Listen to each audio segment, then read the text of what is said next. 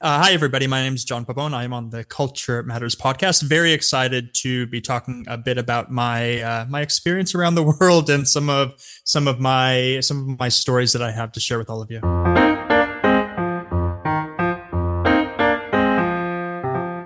When you're developing your international business, one thing is often forgotten: cultural differences. The Culture Matters International Business Podcast does exactly that. Focus on international business and cultural differences.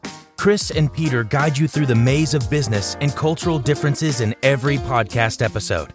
Get the global perspective here at the Culture Matters International Business Podcast. Good morning, John, or good evening, John, or good afternoon, John. I know where you are, but the audience doesn't know where you are. So tell us a little bit about yourself and where you are, what your cultural frame of reference is. So explain and introduce yourself a little bit, please. Sure, absolutely. I'll do the professional stuff first, and then we'll get into the stuff people tuned in for. So cool. I'm a sustainability author, consultant, and speaker. I've been in the space for about 20 years. Originally from Los Angeles, and then started my professional career in New York at the United Nations. From there, I moved on to a few different roles in the private sector at McKinsey, AC Nielsen, and also with BSR, who's sort of the McKinsey of the sustainability world. And I have my own shop now, Fulcrum Strategic Advisors. We advise on sustainability communications and strategy. That's the professional stuff done out of the way. But on a cultural perspective, again, so originally from the United States, Los Angeles, lived in New York. And then I've also lived overseas, for Americans overseas, in Shanghai, Seoul, and currently I'm in Melbourne, Australia. All right. That's good. I read your bio and I looked you up on LinkedIn and all that good stuff. And the first thing that came to mind the first question, I don't prepare a lot for these podcasts. I prefer for things to flow. But the first thing that came to mind is, and the question is, are we doomed? I am what I would call a pragmatic altruist. So I am not on the activist scream and be scared because we're all screwed side of things, but I am more of a realist. So are we doomed? No. I think we're in a much better position than doomed. Are things going to change and we'll need to adapt? Yes. And we're seeing that already. So we're already having to adapt. And I think that's really what's going to be happening. My unique little part of the sustainability universe is I work with corporations. So I see a lot of the work that's going on behind the scenes that most people probably don't see. And I can tell you hand on heart that there is a lot of work going on in the private sector to make a better future for us all. So because of that, I am pretty positive we're going in a decent direction. I don't think it's going to be Mad Max anytime soon.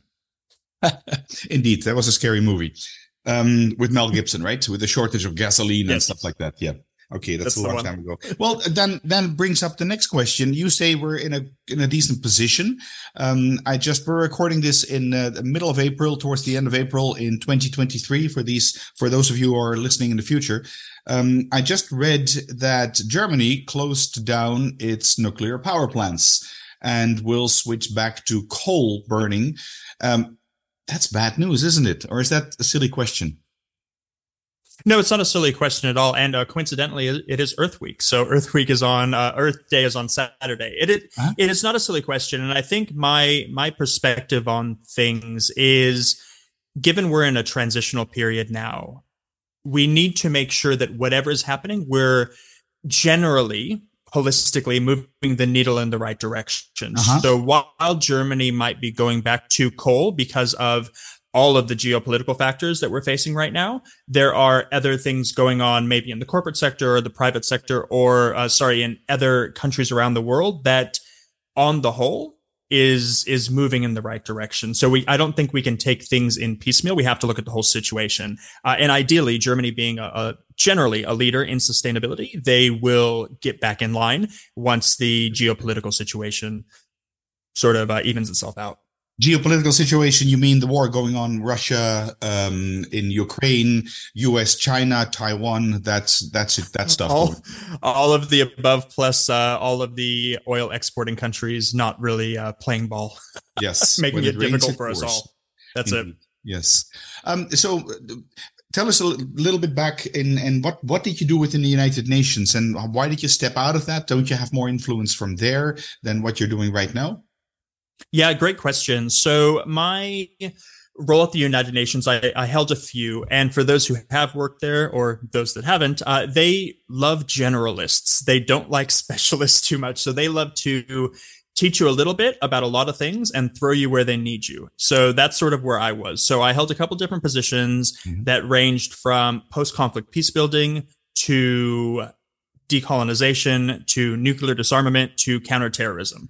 I am not a specialist in any of those things. I studied international affairs writ large. So they teach you enough to get you going, and then you learn by trial and error, which is kind of a scary thing when it's the United Nations, but that's how it works. That's how it works. So after a few years there, I was there for about 5-6 years. I was talking to some of my mentors, and they said, typically somebody your age, right out of grad school, would want to step out and go into the private sector and maybe come back a little later on in your career. That's how the organization works. So it's either a swan song for a diplomat, or it's somebody who has had a professional career that can then come in with a bit of expertise. So that was what it was recommended to me, and that's what I did. I took a step out to really expand my understanding of what was going on in the world. It was my first job out of grad school, so I don't think I could really say that I knew much professionally. I think it was the right move. It certainly honed my chops from a consulting perspective. I've been in the consulting world since then, which is, I suppose, not really the private sector. It's some sort of its own little beast, but that's the path I've taken. I fell into sustainability accidentally. So I think when I got started about 20 years ago, it wasn't even called that. I know today people come out of school with degrees in sustainability. That didn't exist. I was really looking for a way to marry all of this public sector experience that I had at the UN, McKinsey, and AC Nielsen in a commercial city like Shanghai, where I had just moved. Shanghai is not at all sort of in the public sector. It's very commercial, very financially driven. And what I found was sustainability, really working with corporations on making them better corporate citizens. Okay. All right. This is something I terribly disagree with my wife. She worked for UNESCO. Or how do you say, a branch of UNESCO. Isn't the United Nations a teethless nothing or financial monster? I don't know. Maybe I'm saying all the wrong things here. I'm just trying to get my head around it. And also because it's an international organization and we are talking about culture and cultural differences. So the United Nations can play a role, but I don't know. I don't think they can punch a hole in a soft package of butter, as we say. I love that. I'm going to use that. I think what we need to do is reframe what we think the United Nations is for. So we have to go way back in time, all the way back to San Francisco when it was formed in 1945. And if we think about it critically, the UN's role is just to keep the peace. It's to keep the status quo. It's to make sure that the countries of Europe don't go to war again and drag us all with them. Sorry. That's essentially what the UN was created to do.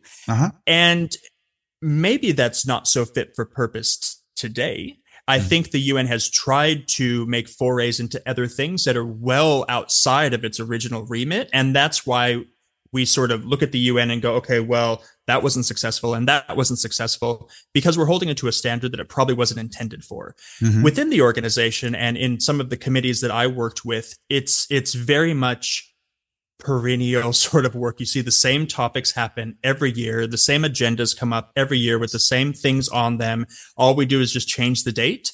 And that's on purpose, because that leads to comfortability among the different delegations. It's predictability, and it essentially keeps us from fighting with each other. And I think in that respect, the UN has been quite successful in keeping countries from fighting with each other. We know we're today, even though it might not seem like it, 2023 is probably the safest humanity has ever been.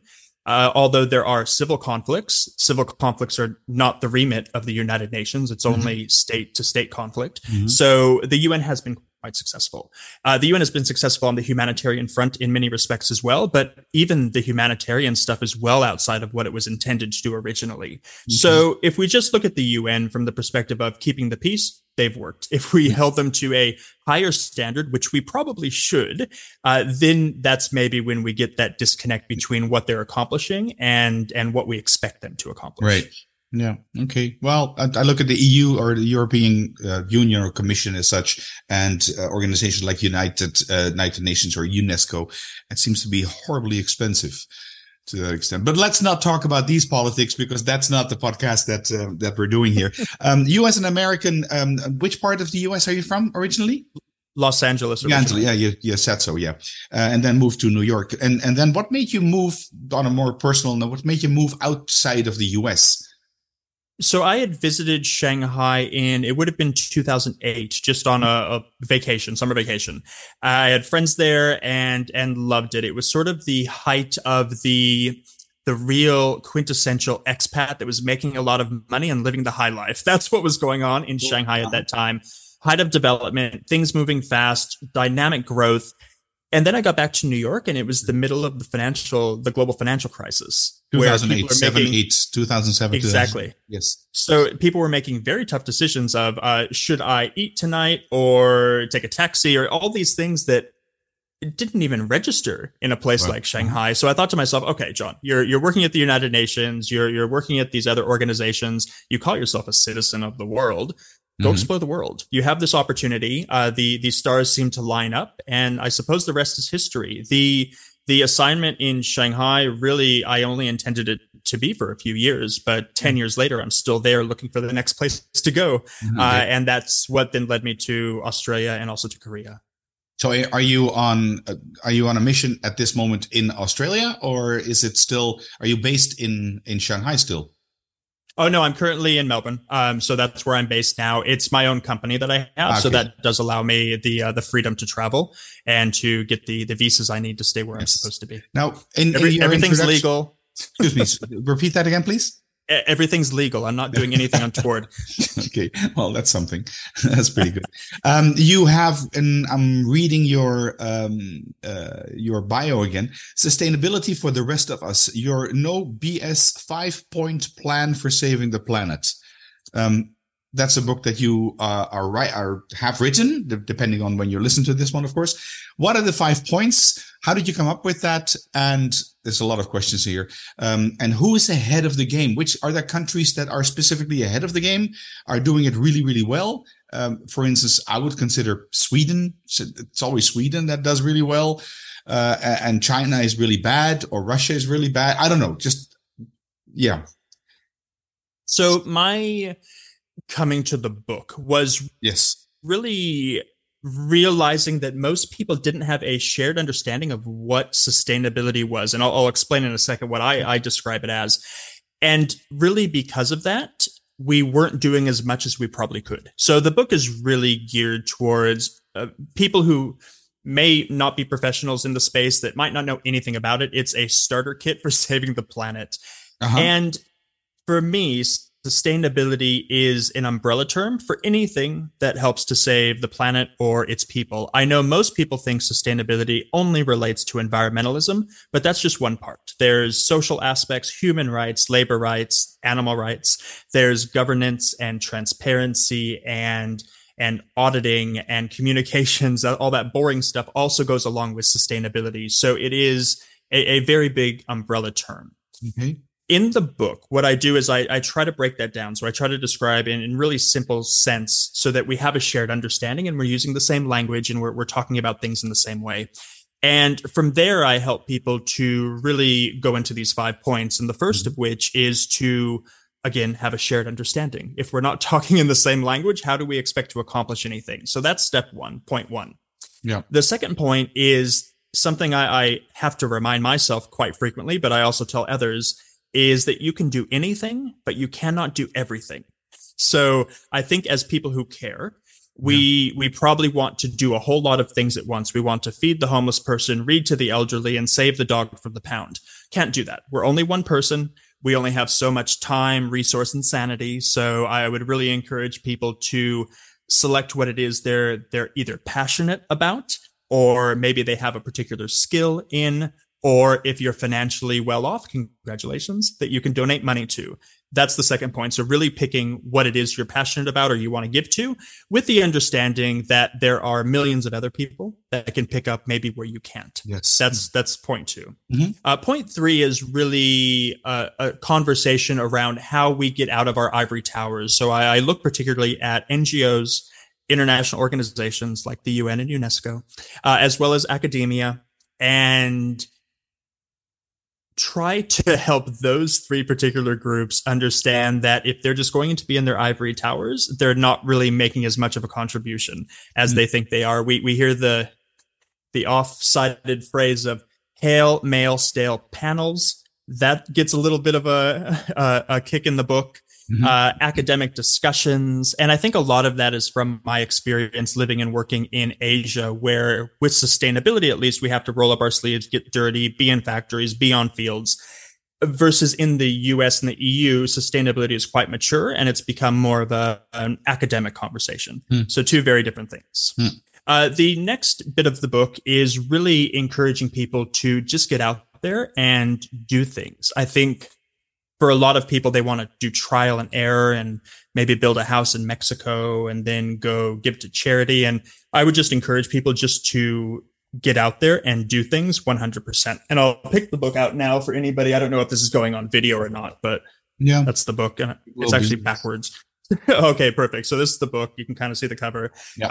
And then, of course, just to be a pragmatic altruist as well. So like I talked about how I describe myself, whatever you're going to do, be strategic about it. And that really comes from frustration that I have towards the activist community and a lot of the antics that they pull, that I understand their hearts are in the right place, but their actions and the results are probably not exactly where they want them to be. So I don't understand what throwing tomato soup at a Van Gogh has to do with saving the world. And if I don't understand, nobody else understands either.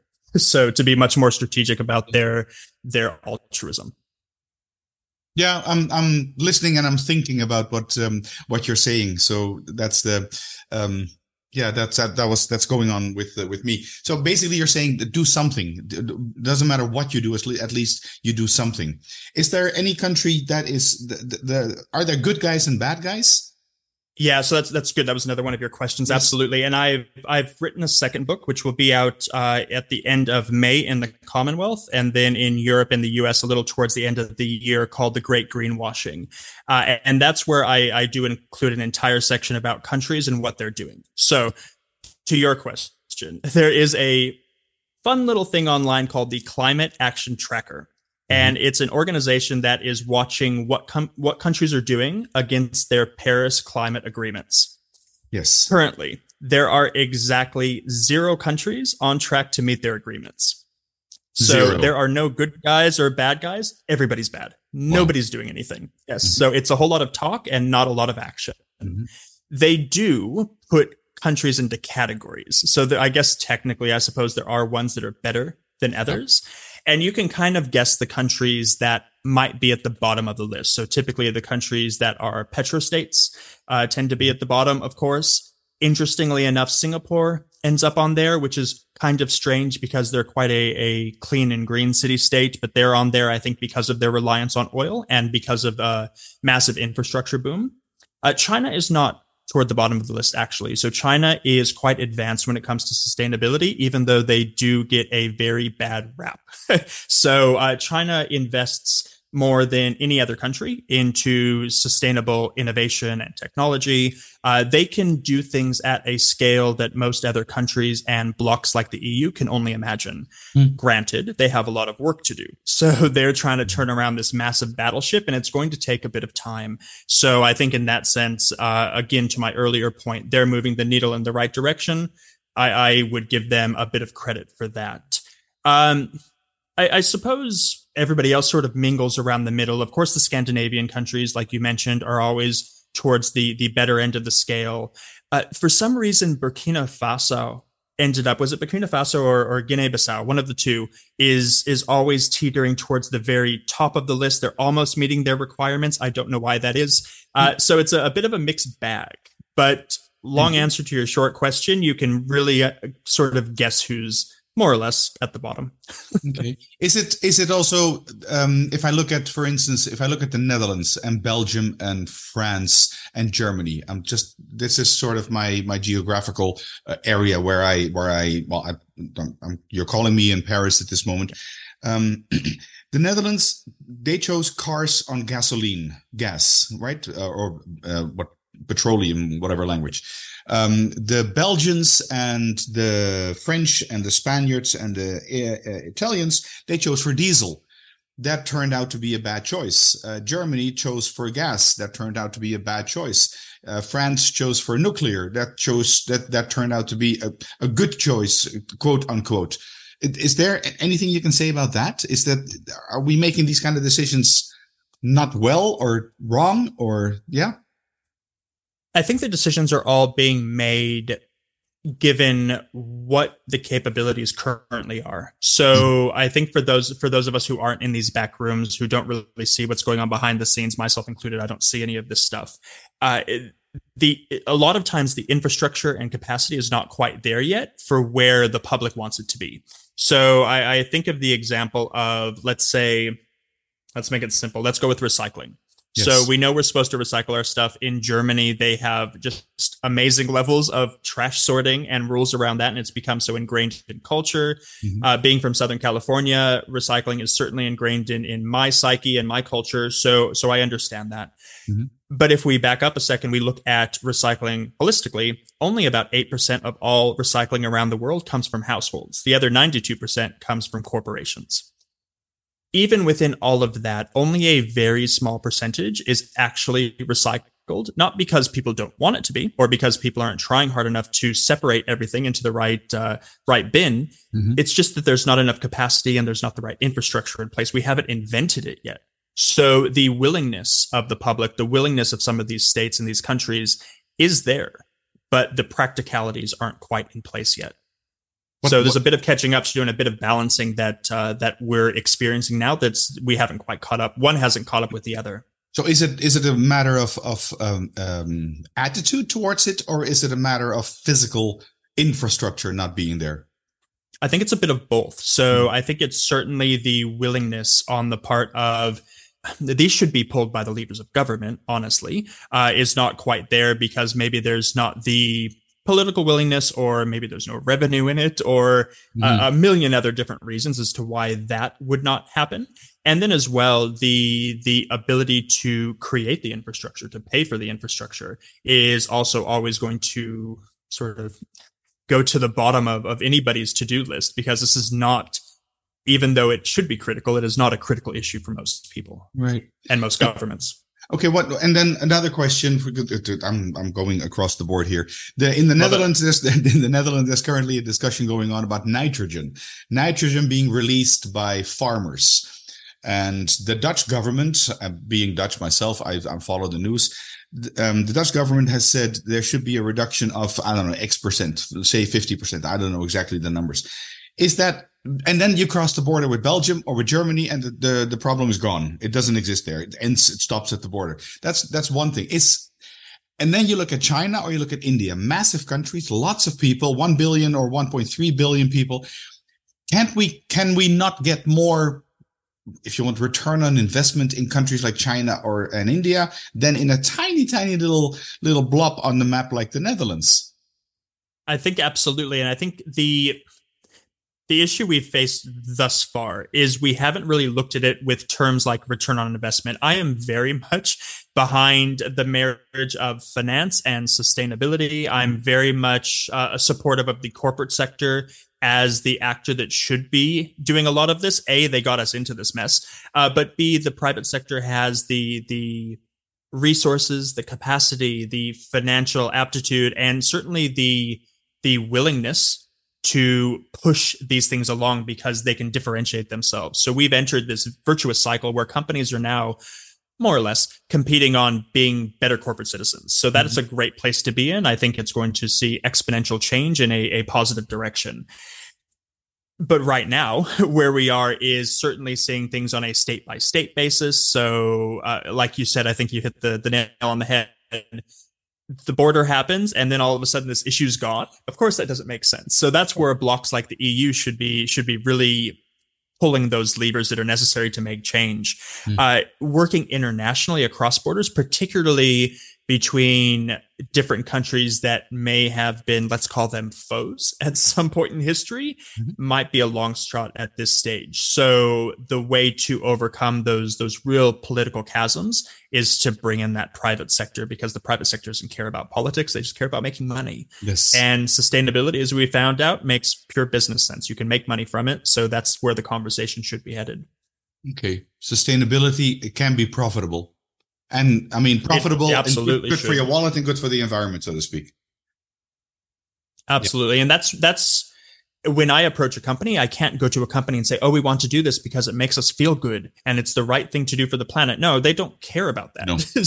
They care about dollars and cents. And there are case studies going back decades of sustainability making pure financial sense for a business. Yeah. Good point. Interesting stuff. Yes, I'm looking at the clock here. We've been talking about 30 minutes, a little bit more or less. And so I'd like to sort of drift towards the end of the conversation. And I think I've got a lot more questions, so maybe we can do this again one day. But for now, possibly maybe you could give us 3 tips on how to be more culturally competent, culturally sensitive, if that makes any sense. Sure, absolutely.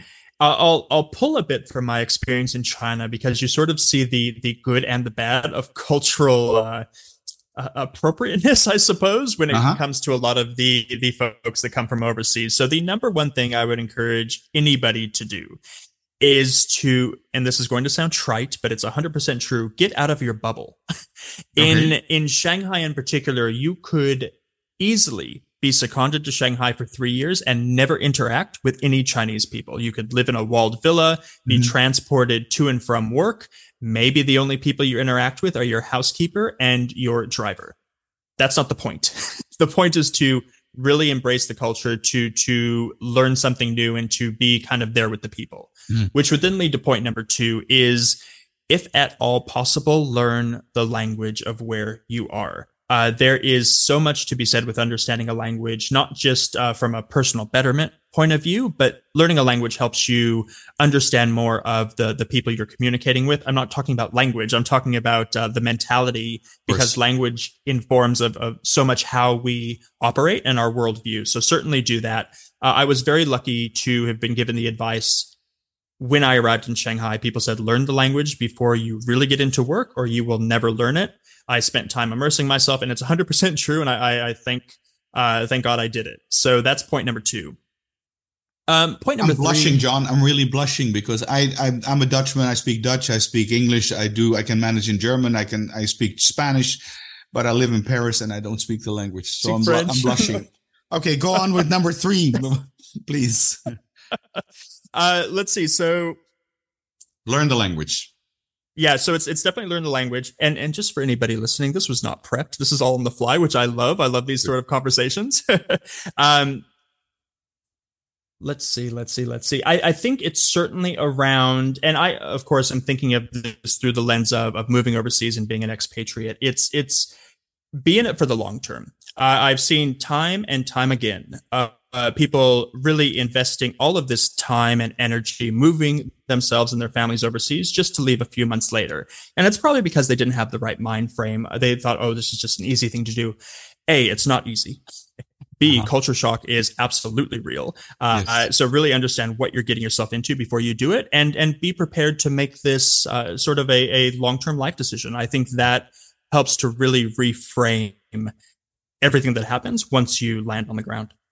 Yeah. Okay, I'm making some notes as we're talking, as you're talking. Learn French. I know. I was having dinner with a friend of mine, and I asked him, give me one good reason to learn French. And he said, I can give you 500 reasons not to learn French. But the one reason to actually do learn French is inclusion. And that makes sense. I mean, in a way, you've said that in more words than just the word inclusion, but that does make sense. So I understand what he said. But I am listening to a podcast here and there. Does that help? I think it absolutely does, yes. Okay, good. I don't John, know, the French are pretty unforgiving with their language, though, so... Yeah, the problem, John, here is that in the area where I live in Paris, there's most people can manage in English. So there's not really a motivation for me to actually speak or learn the language. But nonetheless, I'm blushing still. Right. If people want to get in touch with you, John, how can they do that? Absolutely. So it's very easy. Just check out my website, johnpabon.com, and you can find all of the nitty-gritty information and details there. Okay. That'll be in the show notes. And I thank you very much for this conversation. Absolutely. Thank you. Thank you. If you have not subscribed to this podcast, you can do so in iTunes, Spotify, and Stitcher, and all other good places where you can find your podcast. If you are in iTunes, why don't you leave us a 5-star review, because that will help the visibility of this podcast. Right, the music you hear in the background is from Ben Sound. Check them out at bensound.com. My name is Chris Smith. This was the Culture Matters podcast, and I'll be back in 2 weeks' time. See you then. Bye. Overlooking cultural differences when you're developing your business internationally can be the biggest mistake you can make. Let Chris and Peter help you avoid those mistakes. Get in touch now. Go to culturematters.com.